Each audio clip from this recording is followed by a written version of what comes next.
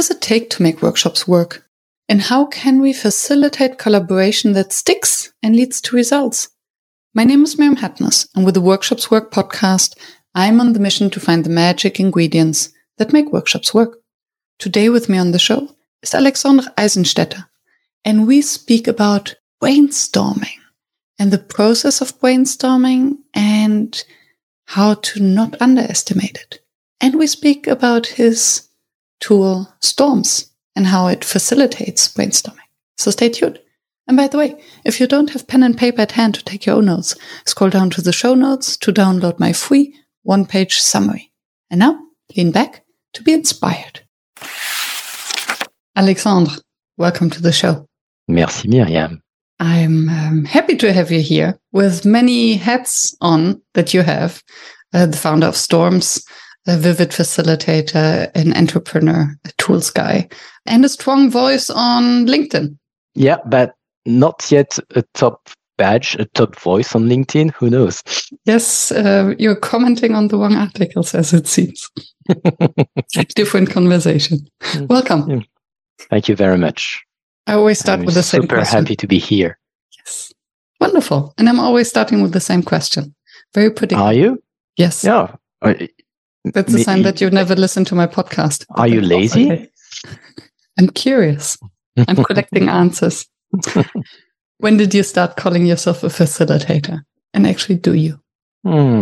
Yes, I do call myself a facilitator. But, you know, I don't know exactly why you're asking that question. And it's really funny because I didn't even know the term facilitator existed until I started to be a professional facilitator. Okay. And when I started Storms, I'm going to speak about that, I guess, in 2012. I also started a facilitation agency. And yes, I was calling myself a facilitator.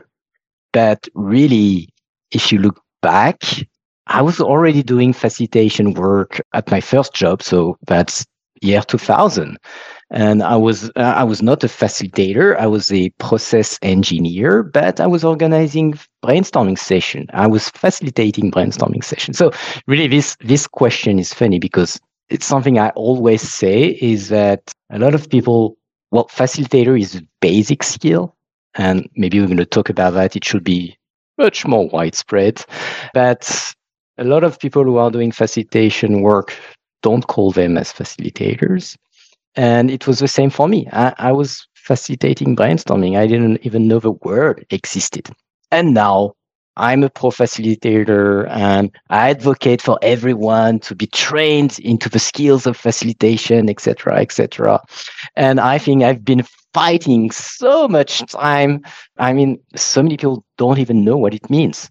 And even if they heard the word, they don't really know what is the facilitator, what's the difference with a coach, a trainer. Well, you know all that, obviously. Yeah, there's much more education work we can do. And what I love about the question is that everyone on the podcast approaches it differently. Some wear the facilitation title with pride, and they can exactly remember the moment where they put that on and realize, okay, now I can call myself facilitator. And others are like, I don't want to be a facilitator. I do facilitate, but that's nothing for me. So everyone has a story around that. And I find it fascinating. Also, yes, when did it start? Because for me, it was similar. For me, it was when I read the book of Priya Parker, The Art of Gathering, and she mentions the word facilitator. And then suddenly I had this moment of epiphany, jumping off the couch, taking a sticky That's me. I am a facilitator. And then it was really kind of a strong moment because I didn't know the word either. So when you're mentioning facilitator, you're taking your block, your pad of Post-it notes. So yes. Is that the cliche? If you don't have Post-it pads, you're not a facilitator. This is a very good question, and I'm about to record actually an entire episode with Benjamin Taylor about the cliches of facilitation. Believe it or not. I took it because literally back then I grabbed a batch of sticky notes and a Sharpie and wrote on it, I am a facilitator. Okay. And Okay. Yes, this is.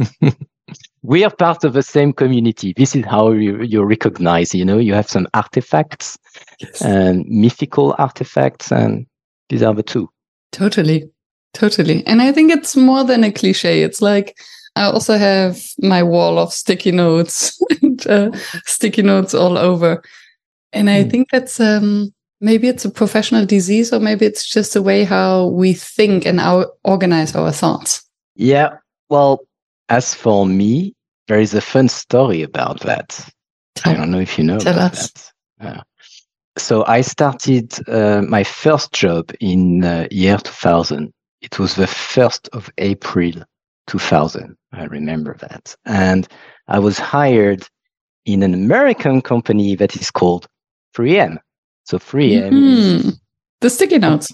Yeah, the company that is manufacturing hundreds of other stuff. It's manufacturing Post-it notes. And I started as a process engineer in a plant. And guess what was manufactured in this plant? Post-it notes. Post-it notes. So I started my career in a plant producing the Post-it notes. I think that's a sign, right? It is. It's very sticky as a story as well. But I need to. German humor.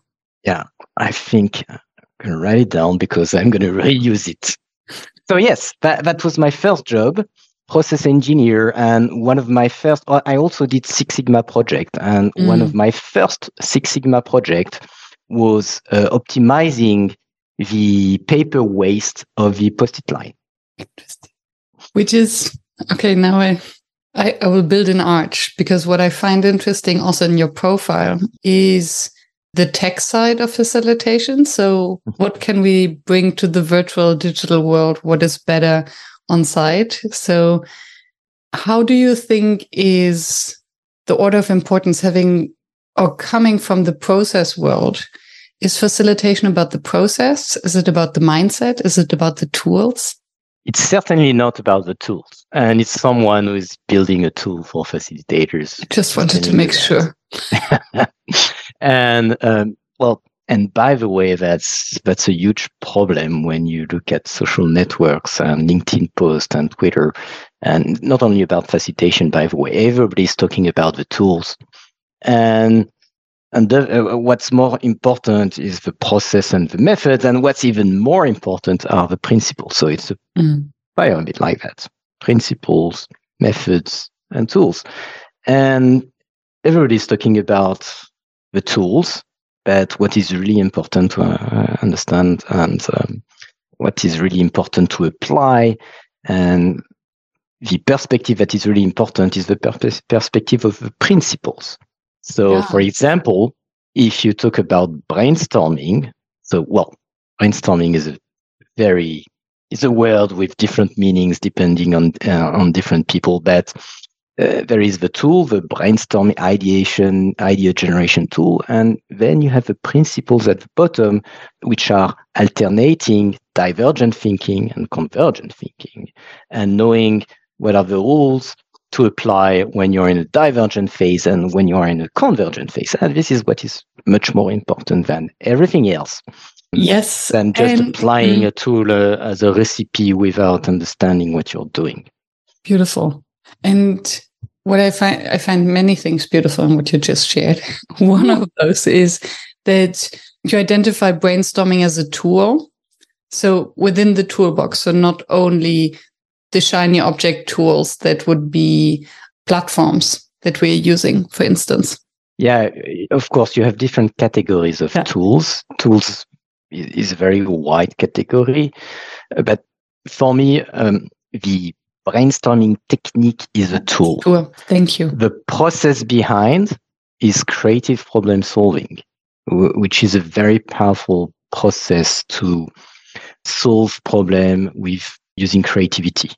And the principles behind, you have many, but one of them are alternating, diverging, and converging. And you have the same for design thinking. You would have brainstorming, which is a tool of the process of design thinking. And then you have the principles like empathy, iterative, stuff like that. Yeah. And then thank you for dissecting that.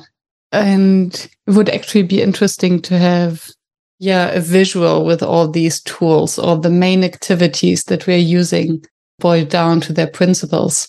Because I think then you have these meta principles where almost every facilitation tool stands on, which is equality of voices, non-judgment. Yeah. And once you lay all these facilitation principles, everything you do on top, which might be a process, an activity, or a tool that you are using, when you are using it, it must respect the principles. And when you follow a methodology, if you change it, you have to make sure that it still respects the principle. And this is what I explain, is that some tools look very simple, okay? And, they are deceptively, I don't know if you say that in English, deceptively simple. And so people think that, I can change it just like that. But if you don't understand why it has been built the way it is and the principles that it checks, if you don't understand that, when you change it, you're going to change it in a bad way. And this is typical of brainstorming and not using brainstorming looks so simple, just throw ideas like that and you throw another idea, and then you say, I can, so easy, I can change it and make it my own. But if you don't master the principles that are behind, you're going to mess up everything. You're going to mess up the beauty of this simple tool, and you're going to end up doing bad things. And I would love to dive a little bit deeper into that, because also knowing that in our exploration call, you shared that you started with very large on-site brainstorming sessions. So this was your main product. So what are one of those pitfalls of brainstormings, of doing it wrong? And how can you actually master that? Because I think the biggest nightmare of facilitators, especially beginner facilitators, we have this vibrant, great, dynamic energy, so many ideas, all the walls are plastered with sticky notes. And then what? Okay, so this is a complex question, because maybe we should talk a little bit more about the normal brainstorming with a group of 7 people or 10 people first, and then we'll get to can we do that? Can I speak a little bit about brainstorming in general? So brainstorming, first of all, we need to define what is brainstorming, because maybe brainstorming is, the full technique from Alex Osborne's book, 1950s. I have one here. I come back. And there it is, applied imagination. 1953 or 2, something like that, for the first edition. So this is one of the books where Alex coined the word brainstorming, maybe a little bit earlier on something else, but here it's really defined. And look at the size of the book. Okay? Okay. A bit more than a centimeter, an inch maybe. Yeah, so you have 360 pages. Okay, so now look at a blog post about what is brainstorming. As many words as he got pages. So this is the big problem. Everybody is talking about brainstorming. No one has read this book, except geeks like me. And so it's much richer than people think. It's less simplistic than people think. So brainstorming might be the technique that is described in great detail in this book. It might also be a full toolbox of idea generation technique.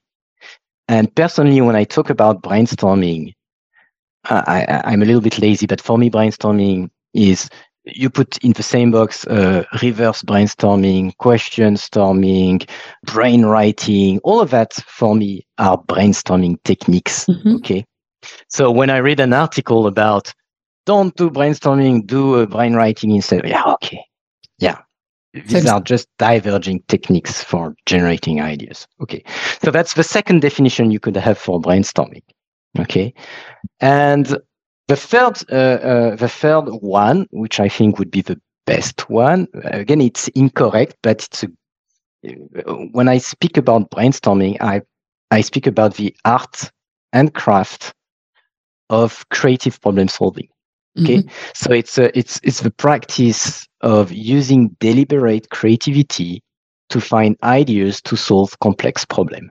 Okay, this is creative problem solving, and it's the art of going from a divergent phase to a convergent phase, or going several times into divergence and several times into convergence, and like that. Okay, so what is brainstorming? Is it the simple technique? Is it the idea? Is it creative problem solving? The one thing that is clear is that I'm not for the overly simplified view of the clickbait article that you find on a LinkedIn post or even on a 280 character tweet. Okay, so this is not, when I speak about brainstorming, it's not that. It's more the overall art and craft of generating ideas, creative ideas to find solutions to complex problems. Okay, so this is, when I speak about brainstorming, this is what I speak about. So it does include the convergence part. Yes, because you cannot do, they go by pair. You cannot buy divergence and not convergence. When you go to the supermarket, you get both. It doesn't make any sense to buy a brainstorming and you end up with thousands of ideas, which are not good, by the way, because by definition, they are seeds of ideas and you have plenty of crazy stuff. Doesn't make any sense to buy just a divergent phase. Okay. So when a client buys a brainstorming, obviously the client is going to buy the convergent phase with it. Right. So when I speak about brainstorming, I speak of both. Okay. That's my own interpretation. Thank you. And by the way, something else. If you speak about brainstorming to a design thinker, they think of it as the tool that they use in the solution phase. Okay. But you can brainstorm many of the stuff than solution ideas. You can brainstorm questions, you can brainstorm challenges, you can brainstorm causes, you can brainstorm actions, you can brainstorm whatever you want. So it's X-storming, not idea storming, etc. So this is another slightly important stuff. When I speak about brainstorming, it can go into the first step of a project, which will be brainstorming the problem and alternative problems to really fine-tune the problem that we want to solve. Okay? Yeah. So sorry, it was a very big digression. Are you still there? Yes, and I think it was a very important one. Yeah. To be clear what we're talking about. And now I would be interested, because you mentioned that people would change the brainstorm, but then forget to realign it to the principles or to double check whether it still holds the principles. Can you think of an example? I see a lot of pitfalls. So when you look at brainstorming from a wide perspective, I see a lot of people doing some mistakes in the convergent phase, by the way, more than in the divergent. The divergent phase is very difficult to facilitate. So what I would like to say is that it looks simple, a brainstorming, but for me, it's one of the most complicated type of workshop to facilitate. I think it's much easier to facilitate a strategy session or a visioning session or a lot of business conversation. I think it's much easier than a brainstorming, because in a brainstorming, as I said, it's not only about the technique. It's not only about the facilitator. You could be a great facilitator. It's also about the ability of the participants to go one step beyond and to be able to make some unexpected connections.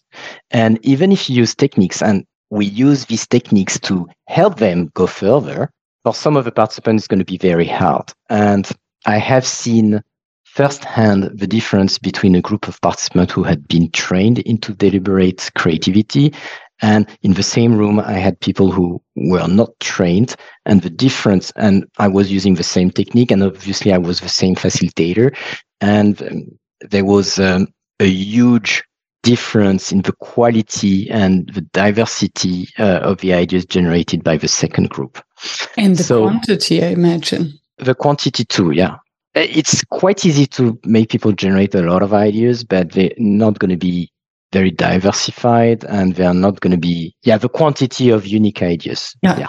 And I would not dismiss the importance of quantity as well, because I think it's a quantity of bad ideas that then helps a good idea to emerge or to make the connections.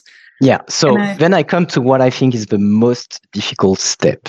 And I think that, yes, we can use, once you master the techniques, you can use the first technique. You can do a silent brainstorming to generate a lot of ideas. And then you can use a reversed brainstorming to generate another set of ideas. And then you can use brainwriting to generate even more ideas. And then you can use role play. Okay.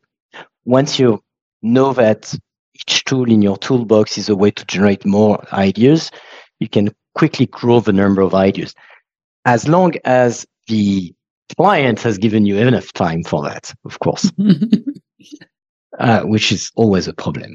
So then you're going to do the convergence. So do you know what is the biggest problem with convergent phase? Clustering. Sorry? The clustering. So clustering is complex and takes time, but it's so some people put it in the middle as another kind of step, divergent, exploration, and convergence. Some people put it in convergence.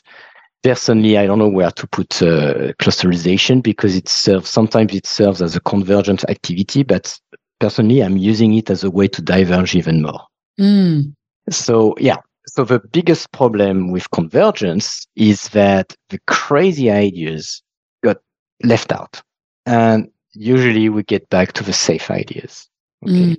And this is basically because we have forgotten that what we are evaluating are not the ideas as they are written, but the idea as it will be once it will be developed and improved and got more robust.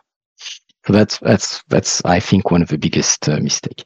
The second thing is, when rookie facilitators design their workshop, they put a lot of emphasis on the divergence, because they have a lot of tools to do that, and they're gonna put 1 hour on divergence and maybe 25 minutes for convergence. And I've always said that the big rule of thumb is that you need at least the same amount of time between divergence and convergence. And now I think that I would put twice the time. And the problem is, because to have the time to do a really good clusterization, to have the time to really own all the ideas, to make sure that we don't forget the ideas that have some potential but are not really good right now, to create some creative combination between two ideas to make a bigger one.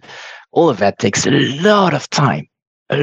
So now I'm thinking sometimes if you took 1 hour for divergence, you would need maybe 2 or 3 hours to do a really good convergence. Definitely. And I think that, speaking about convergence, a never done before workshop comes to my mind that I once tested. What happens to the convergence depending on the invitation, how to cluster? So are we asking the group to combine different ideas and create their own clusters? Are we asking them to cluster according to categories that we predefined? Or are we giving them maybe quadrants? Okay, so you have as many ways to cluster as the one you just said. It really depends. And as I said before, you can have different goals for your clustering. That's what I mean. And because it impacts. So what are your rules of thumb, how to cluster? So one of the things that might be really important for your clustering is, and I think that's one of the most typical, is that you want people to take ownership of the ideas from the group. Because what was once the idea of one guy in the room, you want them to be owned by everybody. So when it's your priority objective, you use the clusterization for that. You want everything to happen organically with the participants. So you put all the ideas, and of course, depending on the number of people, but let's say we are in a typical 7 people brainstorming or 10 people brainstorming, you put all the ideas and they have autonomously to regroup them and to clarify them. Okay, who did this one? I don't really understand. Yes. Okay, we can put that way. And that way they sift through all the ideas. And at the end of the exercise, not only they have these clusters, but more importantly, because it was your goal number one, they have ownership of the ideas from everybody. Okay. So, and for me, that's the traditional classical way of brainstorming. And in this case, you absolutely don't want to have preconceived categories because that way you influence. Okay. So the I don't remember. I think it's one of the method of, I'm looking at my library here. Maybe it's in the art of focused conversation. I don't remember, but really the idea is that you put empty columns or empty flip charts with a symbol that doesn't mean anything. Don't put a letter because a letter could influence. Don't put a color because color have big meanings. So you put a symbol that, and then people put the ideas together like that, organically, iteratively. It takes a lot of time. And to be honest, we never have such time. We are never given enough time to do a really good clusterization because it could take hours, especially if you had hundreds of ideas before. And I think forming clusters, for me at least, it's never really about the cluster. It's not about being perfect, but it's a way to force, air quotes, participants to really look into each idea, because it's easier to read the ideas and to make sense of them if I have to do something with them. If we just ask them, read all the ideas, nobody will read them or won't be present. So that's a typical use case, as I said, ownership. But when you think about it, if it's ownership that you're really looking at, there might be other ways for people to take ownership of the ideas. I don't know, we can invent something right now on the spot, but that could be an activity where you give 10 ideas to each group and then they have to do something about it, present it to the others. So you could invent something else. Okay. So you spoke about sense making. So there is another objective to clustering is to give clarity. Imagine you generated 200 ideas. Okay. It's really difficult to understand what we generated because there might be a lot of duplicates or big themes, etc. So in this case, you just want to put the ideas one way or the other in different groups. And just by having the groups, it's easier because you have 10 post-it notes in one group, 10 in another one. So it's easier to understand the content that was generated. So if your goal, number one, and priority is clarity, this is where you could use AI clusterization. Mm-hmm. Not with post-it notes, of course, but with virtual post-it notes. You use AI clusterization, one click on a button, clusters are created, and then you have a better clarity on the hundreds of ideas. It's much easier to read them because you can read them group by group. Maybe then give each table one cluster to explain to the others, and you can generate something interesting. So you see that these are absolutely too extreme. You have the 10-second clusterization, you have the 3-hour clusterization, and I don't say that one of them is bad. I just say that they are for different objectives.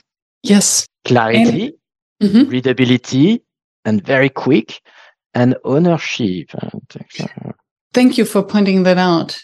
And this was the insight that I got from this workshop, just testing different ways of clustering with the same ideas and different groups, that depending on the clustering exercise we suggest to a group, we elicit different sorts of conversations. Yeah. Because if you give them clusters or you ask them to put them onto sticky notes, it's just which ones fit together. And if you ask them to, with a different sort of clustering, maybe a more precise titles or even quadrants, suddenly they will discuss about the idea and think whether they got the idea right. So what do you mean by the quadrants? When you put some axes? Yes. Yeah. Yeah. So 2 axes, for instance, what I love is how surprising is an idea and how important, for instance. Yeah. So for me, this is not a clustering. Okay. For me, it's more classifying. There is a nuance. Classifying on criteria. because of the fact that it's based on criteria. Mm-hmm. But yeah, and one of my favorite exercise is the COCD box, which is there is another name, but I've learned it. COCD box is when you have the blue ideas, the red ideas, the yellow ideas, Mm-hmm. and it's a great way to avoid the biggest problem that I said about convergence, which is you are forgetting the ideas that are novel and surprising and a little bit crazy. So one of the quadrants of the COCD box, we should show it, but one of the quadrant of the COCD box is the ideas that are a little bit very surprising, very novel, not doable right now, but maybe later. Yeah. And that way you keep them. Yes. You keep them separately and you don't throw them away during the prioritization phase. I love that. And for me, these are usually the ones where I would point the group at to have a closer look. So the surprising and irrelevant, in air quotes, because those that the group puts out as irrelevant, usually they're the blind spots. Yeah. It's either something that, of course, everyone thinks about it. It's not, what's that about? Or totally irrelevant. And then there's something in there. Or it's, it's an idea that really has potential. I'm doing something very similar. So when I'm doing a voting activity, which shouldn't be called voting, it's just people highlighting the ideas they think have the most potential.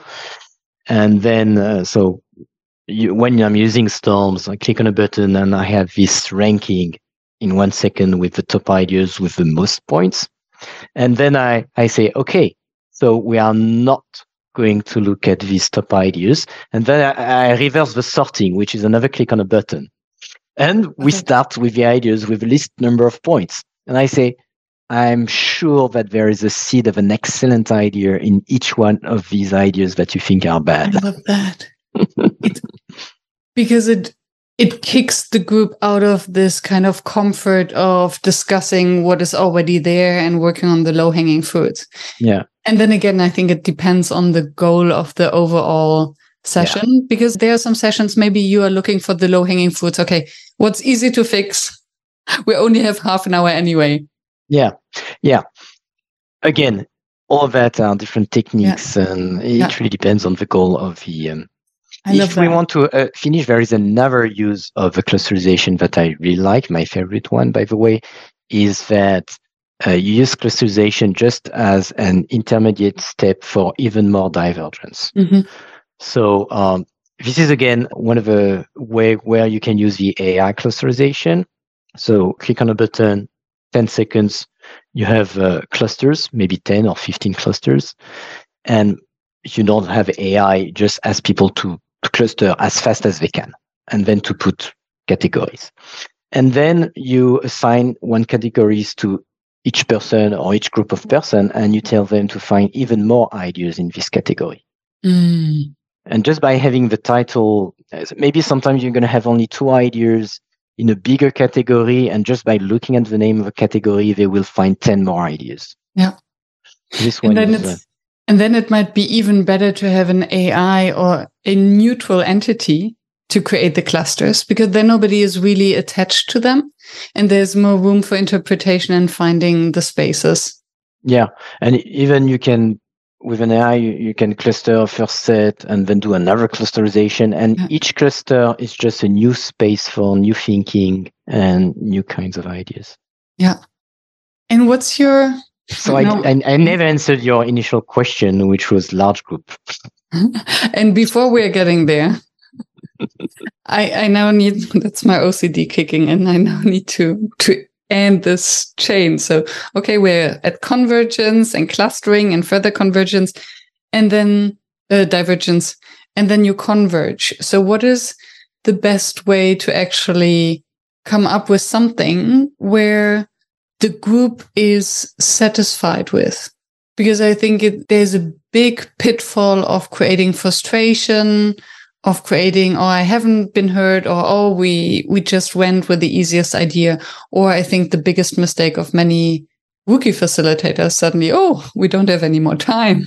Yeah, well, so time is always the big problem, and not only because we are a rookie facilitator or not, it's because we never have enough time for our workshop to do, especially if we are speaking of brainstorming, quote, sessions. You need a lot of time to do a good divergence. Well, first of all, you need time to train participants and to preheat and to heat their creativity.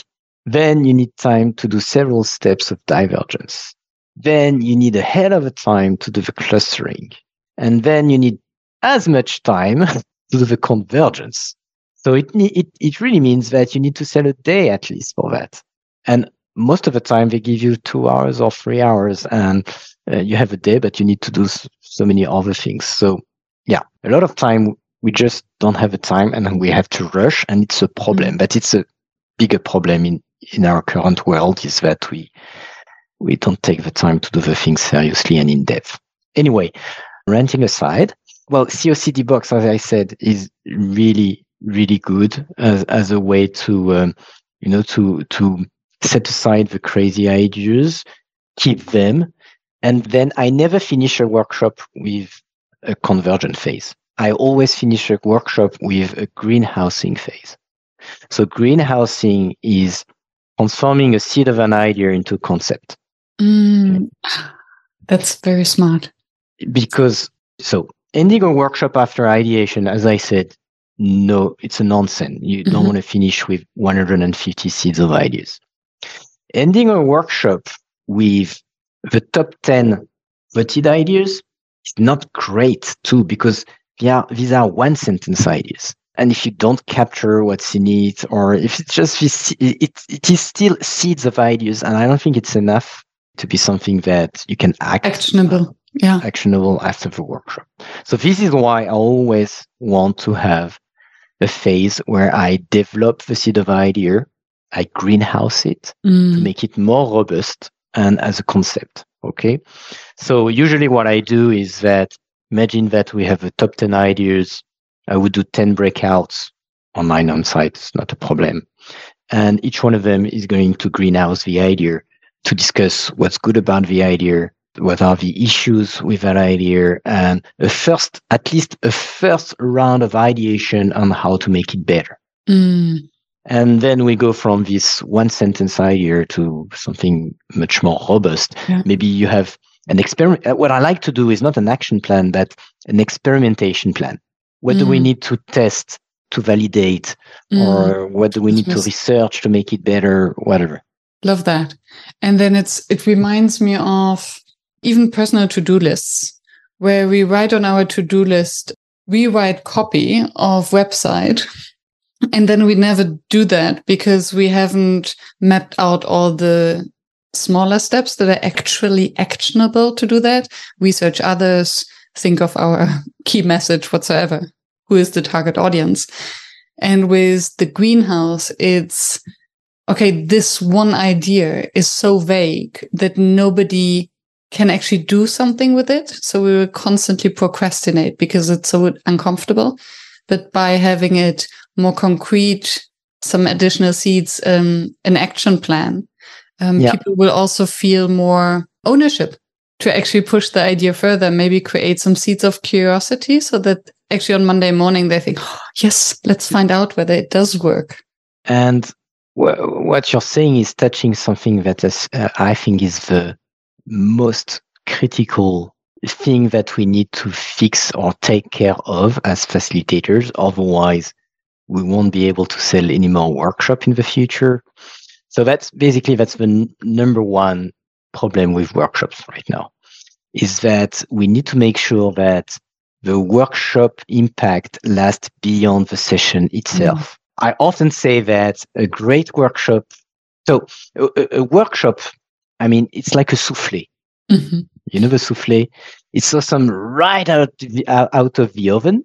Okay, beautiful. Big. And then it falls flat soon after, the day after. Okay, And I mean, it's really easy. It's not so difficult to create a workshop where people have a good time, and even they have great ideas and great seeds of ideas, and they create something valuable in the moment.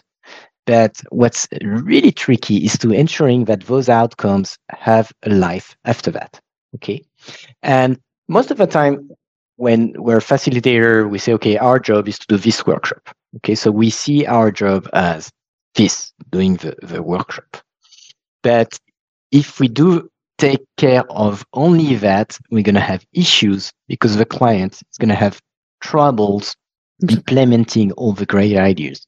Why? Because especially in big, large organization, they have hundreds of transversal projects. And a lot of time workshops are just a way to add even more transversal projects, and they never have the time to do it. So the next time you see them, you ask them, okay, have you done anything about the ideas? Well, no, we didn't have time. So that's why very, very early, I started to focus on the what's next. Okay. When I design a workshop, I make sure that I always discuss an action plan with the sponsor of the workshop or the champion, whatever you call this person. So you want to make sure, okay, you're going to have that at the end. What are you going to do to make sure that you get the value out of that deliverable? Okay, we need to do this and this and that. Okay, now we need to have someone responsible for these actions or for, the workshop output after a one-day workshop, it's often just a starting point. It's a little bit raw. You need a little bit of incubation. You need to fine tune some stuff. You need to experiment to validate some hypotheses. Okay. So it's not a finished product that you have at the end of a workshop, except if you do a 1 week sprint, but typically you have something a little bit raw. So before the workshop, you work with the sponsor, you define a governance, a plan for the deliverable, which involves knowing who's going to take care of the deliverable and transform it into value. Okay, because after the workshop, it's never value. It's only after. Okay, so who's going to take care of that? And if possible, you have this person in your prep meetings, so that this person already knows that they're going to be the one to take care of the deliverable and transform the deliverable into real value for the company. And that way you're going to have an ally in the room because this person really wants the deliverable to be very good so that they have less work at the end after the workshop. So that's my biggest, most important thing, because I think that otherwise you're going to have workshop fatigue. It's already a problem. It's not future.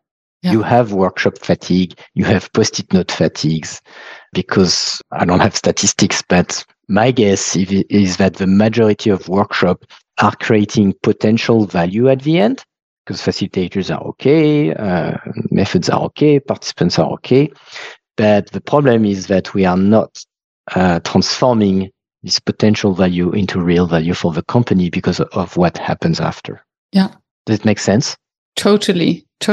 And I have one chain of thought that I will park here, because before I want to just double check, I have this general question that I always ask: what makes a workshop fail? So would this be your workshop failure? Workshops fail if they don't deliver potential, or something else? It could be the answer to this question, but for me, it's more the question would be, what's the number one most critical factor for us facilitators and workshop? If you ask me the question, why workshop would fail, I have another thing that I think is really important and not discussed a lot. Well, I've never been in a facilitator training recently, so I don't know what you discuss in this kind of training. But anyway, the one thing that I think now my agency is very small. I do only one workshop a month.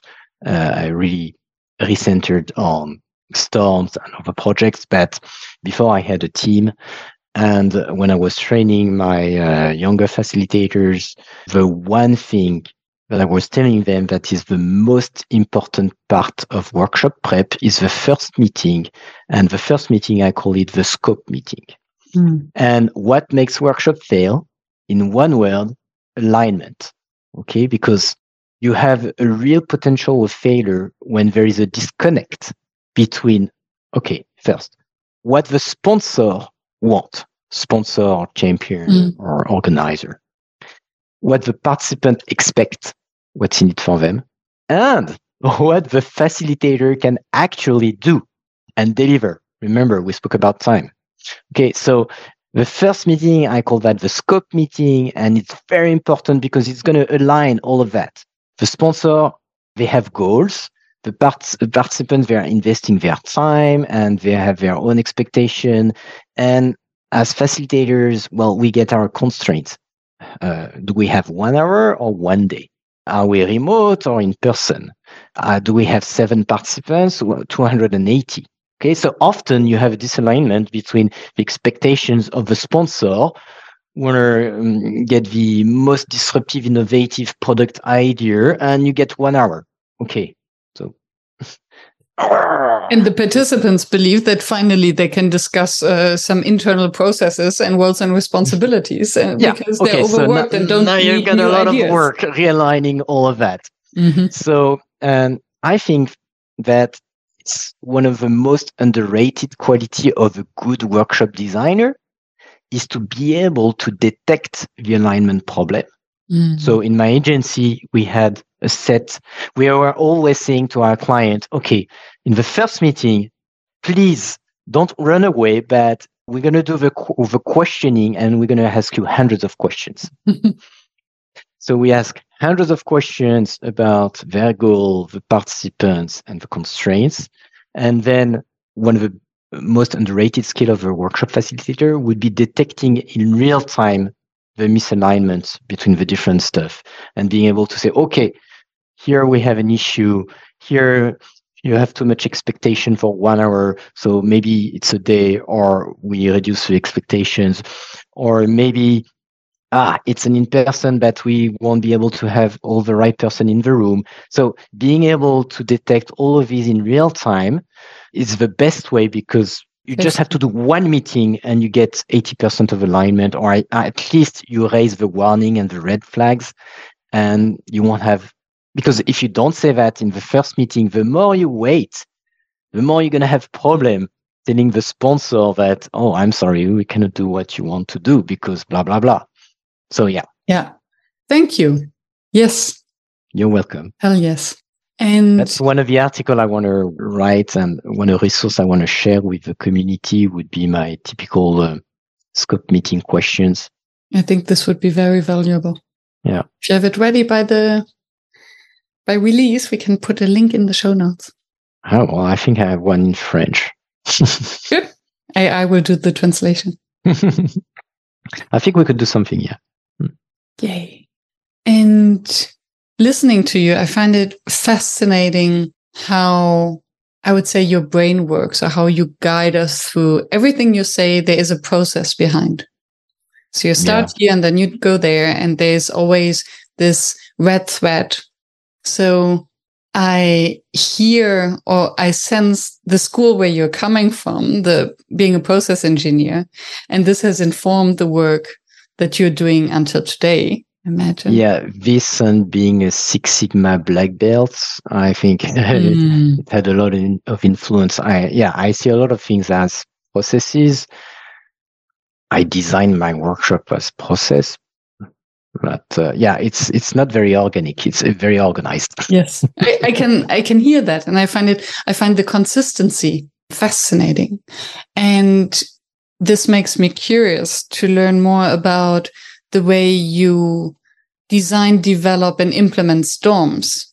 Because I can imagine, coming from this kind of structured way of looking on how the work of a facilitator starts, ways before the workshop starts, I'm now curious to hear your introduction of what storms is and what your process thinking behind that actually is. Yeah. So the storms initial idea was that, when I was the process engineer at 3M, I was doing brainstorming with small groups in the shop floor, operators, and it was working great. And then later on, Six Sigma Black Belt, international projects, teams in Germany, distribution center in France, and manufacturing plant in the US, and bigger issues. And the tool that we had was a phone. It was 2005, okay, or 6, I don't remember. But so try to do a brainstorming like that. It's on a phone conference. Yeah. Sweet. It's now that I think maybe I could try now with my experience, but very complicated. So that was the seed of frustration. Later on, I was working on a web company. I was the head of R&D, and we were working on a very cool real-time tech. And we were trying to find ways to use that real-time tech. Okay. And one day I was at a conference in London, a dev conference. And, at all these conferences, you have these tables with lots of books. And I really love that. I like all these business books and stuff book. And one of the book, I don't know, I just saw the book and I saw Gamestorming. Hi, Dave, number 1, and hi, Dave, number 2. And Sonny Brown, please. Yeah. I was focused on Dave. Then I had this love for brainstorming before, so I took the book. I read the book in the plane, especially the chapter 1. And now we get to what I wanted to tell you is that in Gamestorming, the chapter 1 is the one where it explains the divergence and convergence and how you create games with the alternating divergence, exploring convergence, and then all these things, which is a process. Okay, it's very processed. Maybe you have all these beautiful drawings that looks very organic, but in the end, the process, the way to design games, workshops that they are advocating is very processed. And so I had this seed of frustration from not being able to do remote brainstorming. I had this real-time technology for a web application and then the Gamestorming book, and it clicked. And I said, I need to do an application to do sophisticated brainstorming online. So that was the aha moment of the idea of Storms. So I created that company. A premature idea. And why I also say that is that it really clicked the first chapter of Gamestorming because of this step-by-step process, because this is what I was already, as you said, a process engineer, and the way I was doing my brainstorming on the shop floor. And this is why from the first version of Storms, when you design your workshop, so in 2012, when you design a workshop, you designed it as a series of activities, just like that. In whiteboard application, you have a whiteboard. It's very organic. But what people do is that they do big square where you have activity 1 and then activity 2 and activity 3. So they replicate the process like that. But in Storms, it's a feature. You prepare your workshop with a series of steps. And step 1, you do divergence. Step 2, you do convergence. Step 3, you do greenhousing, for example. So that was, since the first version, we had this sophisticated feature of having a process where what was shown on the screen was different depending on where you were in the process. And now it's 12 years later, it's still a significant difference between Storms and the other application on the market, especially whiteboard application. The board is different, and the step system is a huge, significant difference between us, the others. What do you mean? Well, they don't have this step system. And in Storms, you can prepare your workshop before. And when you have a divergent step, you have a button to add cards, ideas. But if you set up another step where it's voting, you don't have a button to create card, you have a button to vote. The cool thing about that is that the interface for the participants is always at the most simple level for them to do the job. So that's why one of the reasons Storms still exists without any marketing budget is that it's really, really ultra simple for the participant. And one of the reasons is due to this step system, because the interface adapts and shows only the controls that are needed depending on the step you are. And so it's really cleaner and much more streamlined than using Miro or Mural, that I love, by the way. They are a really good whiteboard application, but we are very different, and there are some stuff that we do better and some stuff that we cannot do. Thank you. And Miro and Mural are not necessarily workshop tools. They're used for workshops, and they're also used for other things. Well, I think there is a big in the mind of a lot of new facilitators. If you ask for a workshop tool, they're going to tell you a whiteboard. Yes. And it's funny because I think if you would look at, I don't know the Miro community that well, but I know a little bit of the Miro community. And from what I see is many of them use it for their day-to-day work and for structuring and for meetings and for collaboration, but not necessarily for facilitated group work. Yeah, well, a lot of the Miro community is very large, and facilitators are part of that community, but not small one, yeah. Storms, on the other hand, it's really focused on facilitators. And one of our key advantage and benefit is that it is very, very simple for first-time participants. So when you're a facilitator, you're having a group that you've never had before, you don't have to spend 1 minute on explaining the tool. It's so obvious that you just say, okay, click on the plus button and add an idea. And you don't need to drag and drop, zoom in, zoom out, pan left, pan right, all of that stuff. Because for each one of the steps, the screen will reconfigure itself to show only what is needed to do the task at hand. So that's one of the big reasons that Storms is so adapted, and why people who know Storms and use it one time, they get addicted to it. The second thing is that we have very powerful feature, because remember my dream at the beginning when I say I wanted to do a tool to do sophisticated brainstorming. Because of all that I said about brainstorming, brainstorming is not just about throwing ideas just like that. It's much more than that. So you can diverge silently, you can then show all the cards, then you can merge the duplicate, then you can cluster, then you can converge with many different kind of voting dynamics, and then you can greenhouse the ideas. All of that you can do with Storms, and we have features for that because it comes from the way I was doing workshop before. So then it's a platform, it's a tool that allows all different sorts of brainstorming from A to Z?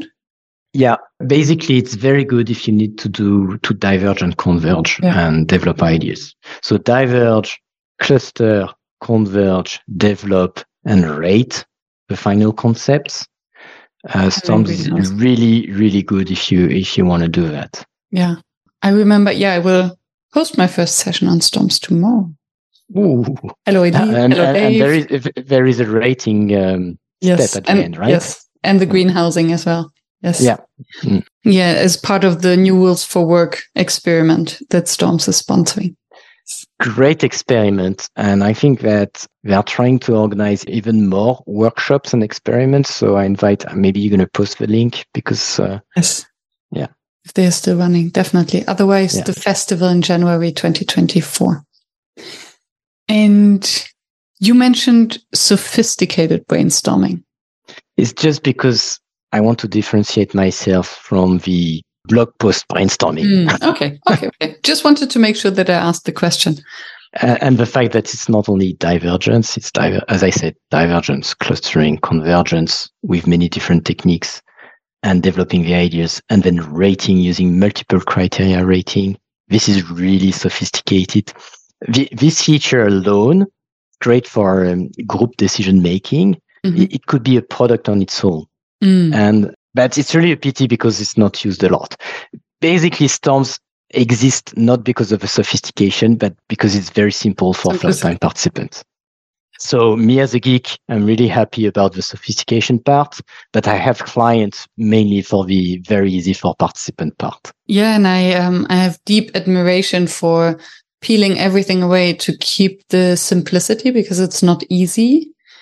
And very difficult. Very difficult. So Storms nearly died a few years ago. I won't get into the detail, but it was only because of COVID that suddenly we saw a spike of new users that I decided to reinvest in the tool. And we did 2.5 years of redesign. My God, it was my longest project. It was so hard to wait such a long time, but we know we're a very small team, so it takes time. But we knew exactly where we wanted to go because it was 9 years of experience, but we really know exactly what to do to improve the tool. I can imagine that there is, and this would fill an entire other podcast episode on the pros and cons of such simple tool, because basically you force the participants to only focus on what's on the screen and on the ideas and on the content, and not to follow all the shiny objects that are otherwise around. So that's why one of the use case Storms works really great is large group workshops, because at least, well, you have open space that are very organic and very chaotic. But when you want to do a large group workshop on a very specific topic and have some solutions at the end, you need to be very structured. You have to be very process oriented. And this is where Storms really shine. You have 50 people, 100 people, 300 people in a room. I even did 1,200 people in the same room. And it was not a presentation seminar. We were working on the vision for the company and strategies and dream scenario and nightmare scenario. So all of that with 1,200 people in the room, 400 iPads. And because it was very precisely engineered and processed and we had Storms, we were able to do that in something like 3 or 4 hours. So yeah, Storms is really good for large group. Yeah. Forget about the 1,200, but even you have 60 people or 100, it really shines in that situation. Also, it shines now with hybrid a lot. Because in hybrid, you need a tool that works as well on a smartphone for the people that are in person and on laptop for the person that are in a remote location. Yeah. And a virtual whiteboard does not work great on the smartphone. That's true. It's too small. Yeah. And what I would be curious about, because it sounds for me now like, why would you do a brainstorming in person? Just the idea of having all the sticky notes with the handwriting, or even, with handwriting that nobody can read. Then you need to take pictures of that. Nobody wants to look at this again. Everything is kind of chaotic. And still there is this special buzz about it, or many people want to go back in the room. What is your in favor of one or the other? So my facilitation agency, it's called ILO, because I love to mix high tech and low tech. Okay, so this is a hint to my answer. And my real answer is it depends, as always. What are the goals? What are the constraints? How many participants, etc. But I think that there is it's the tradition of using post-it note is very sticky. Okay, to use your own joke. I almost laughed. And in 2012, no one wanted to use Storms. No one. In 2012, all the facilitators, the real facilitators, were looking at me. No, you cannot do any remote brainstorming. Or if I'm in the room, why would I use a digital tool? Post-it notes are much better. 12 years later, now it's much more nuanced. I'm starting to see some people who say the opposite. I'm never going to get back to Post-it anymore. You still have people who say Post-it, only Post-it. And you have some people like me. It depends. And often what I also do is that I mix both. So, for example, I use Post-it notes for what I call the red phases, the one where you have a high level of energy. You want people to write down as fast as they can, okay? But also on the early phases, where you know that most of the ideas are going to be boring, dull, shitty, whatever you want, but it's ideas that you're going to throw away.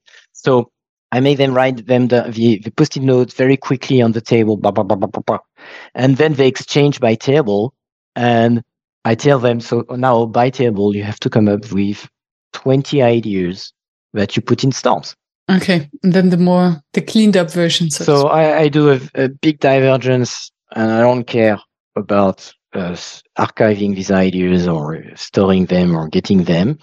And I do a quick mini convergence where out of the hundreds that they have at the table, they put 20, and you have several tables doing the same thing. And now I have 120 ideas on stars, and I can do the convergence on stars, which is much more easier. So that's one way of doing it. Basically, it really depends what you want to do with the Post-it notes. But if it's only for then being able to cluster and vote, you can use the full digital way. It's not really a problem. Yeah.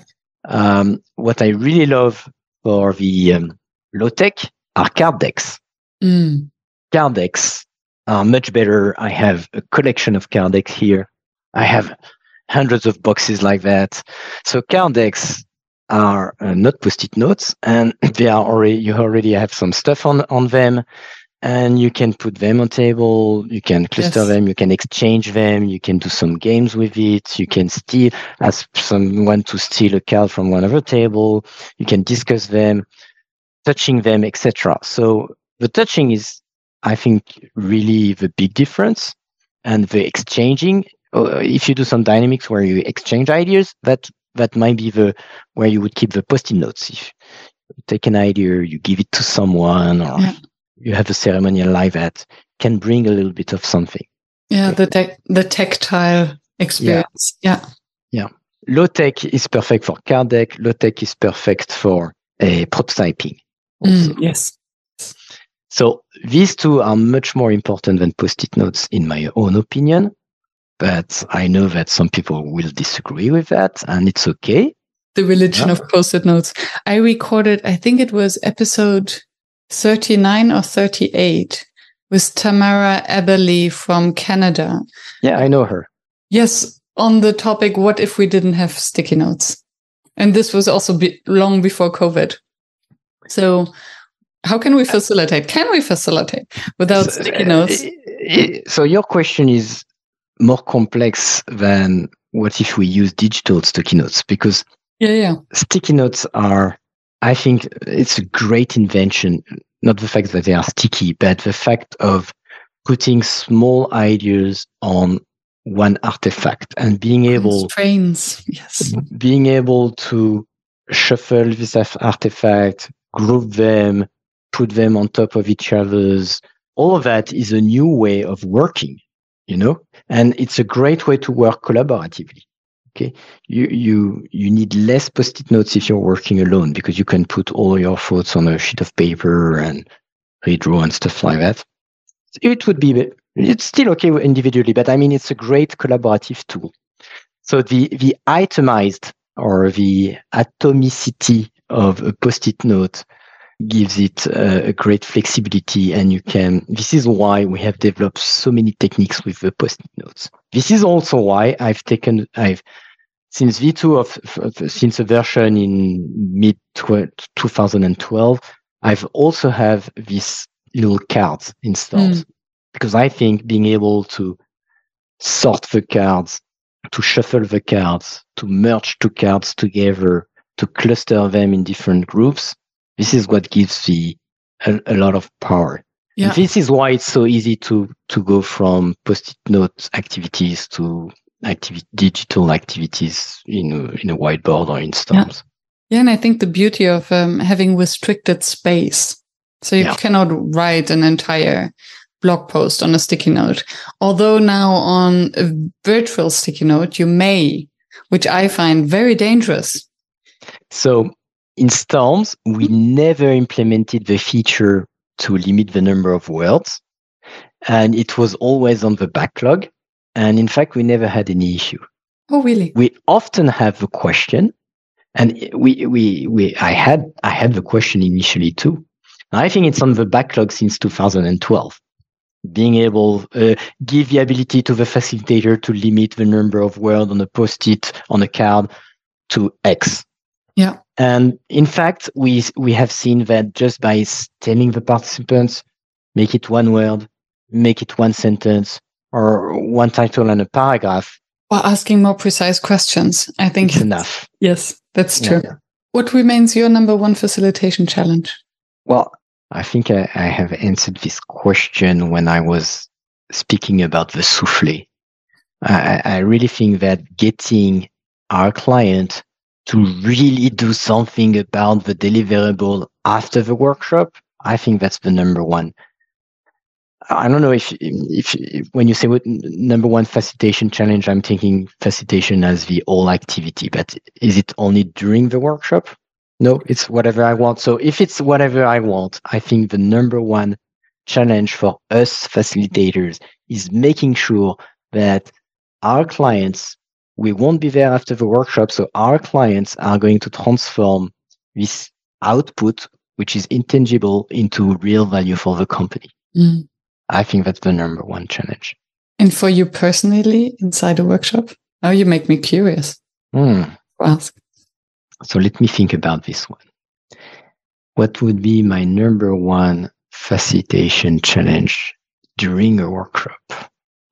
So I'm going to speak out loud. I think out loud. So it could be getting 100 of the participants engaged.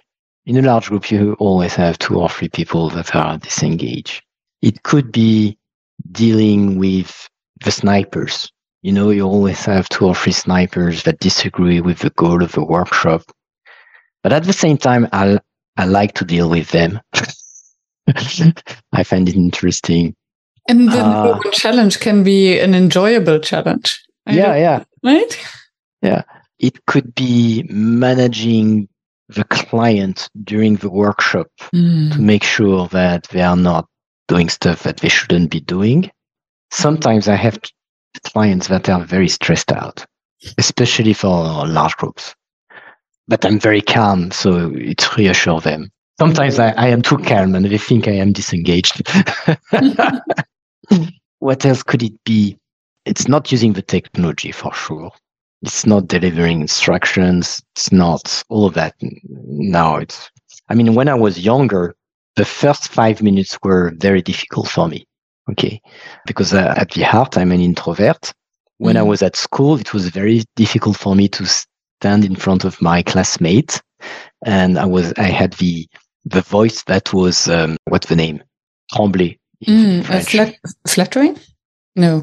Trembling. Trembling? Yes. Yeah, trembling. And my hands were shaking and I had my shirt. So when I started as a facilitator, I think that my first in-person workshop was in front of 100 persons. So I didn't tell my story, but I wanted to sell a tool for remote brainstorming with 3 or 5 persons. And the first ever big use of Storms was 100% in person. And I had to facilitate that one. How to get rid of your fears. So my first 5 minutes, that was my big challenge. And then it was okay. And by the way, I have a tip for that. Can I share my tip? Yes, please. Okay. So, and it has been given me by a very experienced consultant at that time. And I applied. Even now that I don't have this problem, I applied because I like that. So it's for in-person workshops. 10, 15, 20 minutes before you start the workshop, normally you start having some people going around either outside the room or getting inside the room. So instead of staying at the back, looking at your notes, your design, changing your instructions, too late for that. You forget about all your notes and you go into the room or you go outside the room and you start speaking with the participants, even if you don't know them. Hey, I'm Alex. I'm going to be the facilitator. Oh, you're John. Nice to meet you. So what are you doing? Blah, blah, blah. And you speak for 5 minutes with one of them, 5 minutes for another one of them. And maybe out of the 50 people, you're going to get to speak with 5 or 10 of them. So that way, when you start your introduction, you have in the room, you have 10 or 20 eyes, 5 or 10 pairs of eyes that you already know, and they know you. And as you have already created a connection, they want you to succeed. And they smile at you. And so there is this sort of connection that is very reassuring. And just by doing that, even if you're an introvert like me, and at the beginning, it was very difficult to do this first 2 or 5 minutes, well, it's going to be much easier now. Beautiful. Thank you. Thank I you do for it. the tip. I always do it. And I think it's also nice for the participants just to be welcomed and creating of course. safety already from moment one. Yeah, and I've developed this ability to do it's chit chat, but it's not artificial. Yeah. You have to really care, and you have to ask questions where you really want to hear the answer. Okay, so even if it is chit chat, I don't know if you're interested in sport. Ask question about, well, did you do any sport this weekend? Or if you're interested into, ask questions where you really care about the answer, and they're going to sense that. Yeah. And then you can use the same chit chat as a way to create a soft opening. I call that a soft opening for my remote workshops. So my remote workshops, I open them not a lot before, maybe 5 minutes before the start. And if it's a small group, I do my usual chit chat.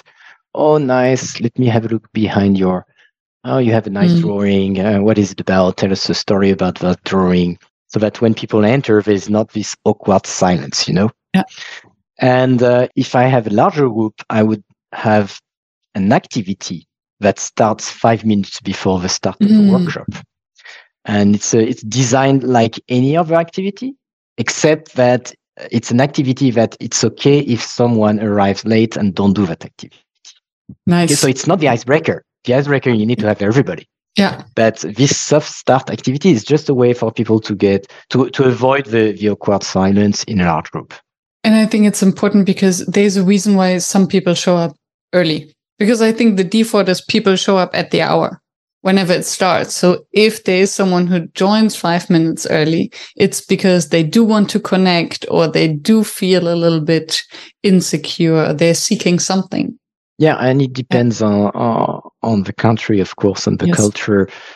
In some culture, nobody's going to arrive 5 minutes early, but you're going to have one person who arrives on time, and the other is going to arrive 5 minutes late, and some people 10 minutes late. So you still have to do. When I do my design, I'll always start with at least 5 minutes late, or maybe sometimes 10 minutes late. Yeah. I think that's a very important tip.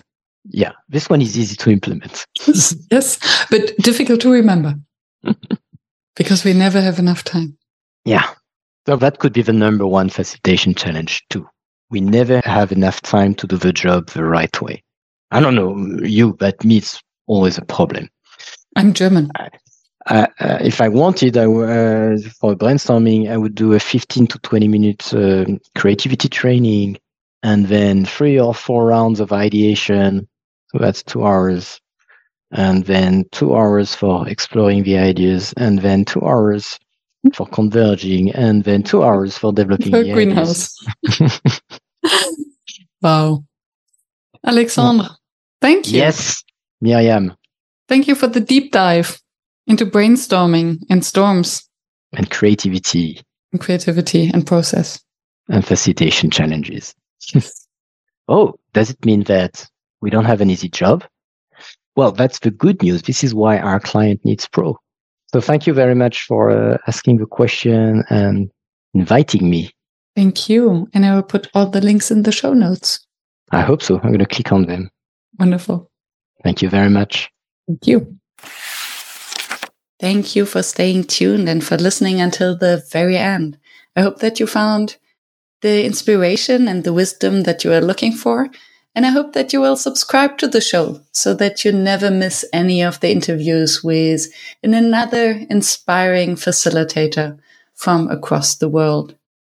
I'm devoted to continue this podcast and to deliver weekly an episode that maintains the quality that you expect and you deserve. And if you would like to help me to maintain this quality and to keep the podcast free, please help us. Visit workshops.work/support to make a small donation to keep the podcast free. Thank you so much. I hope to be in your ears next week.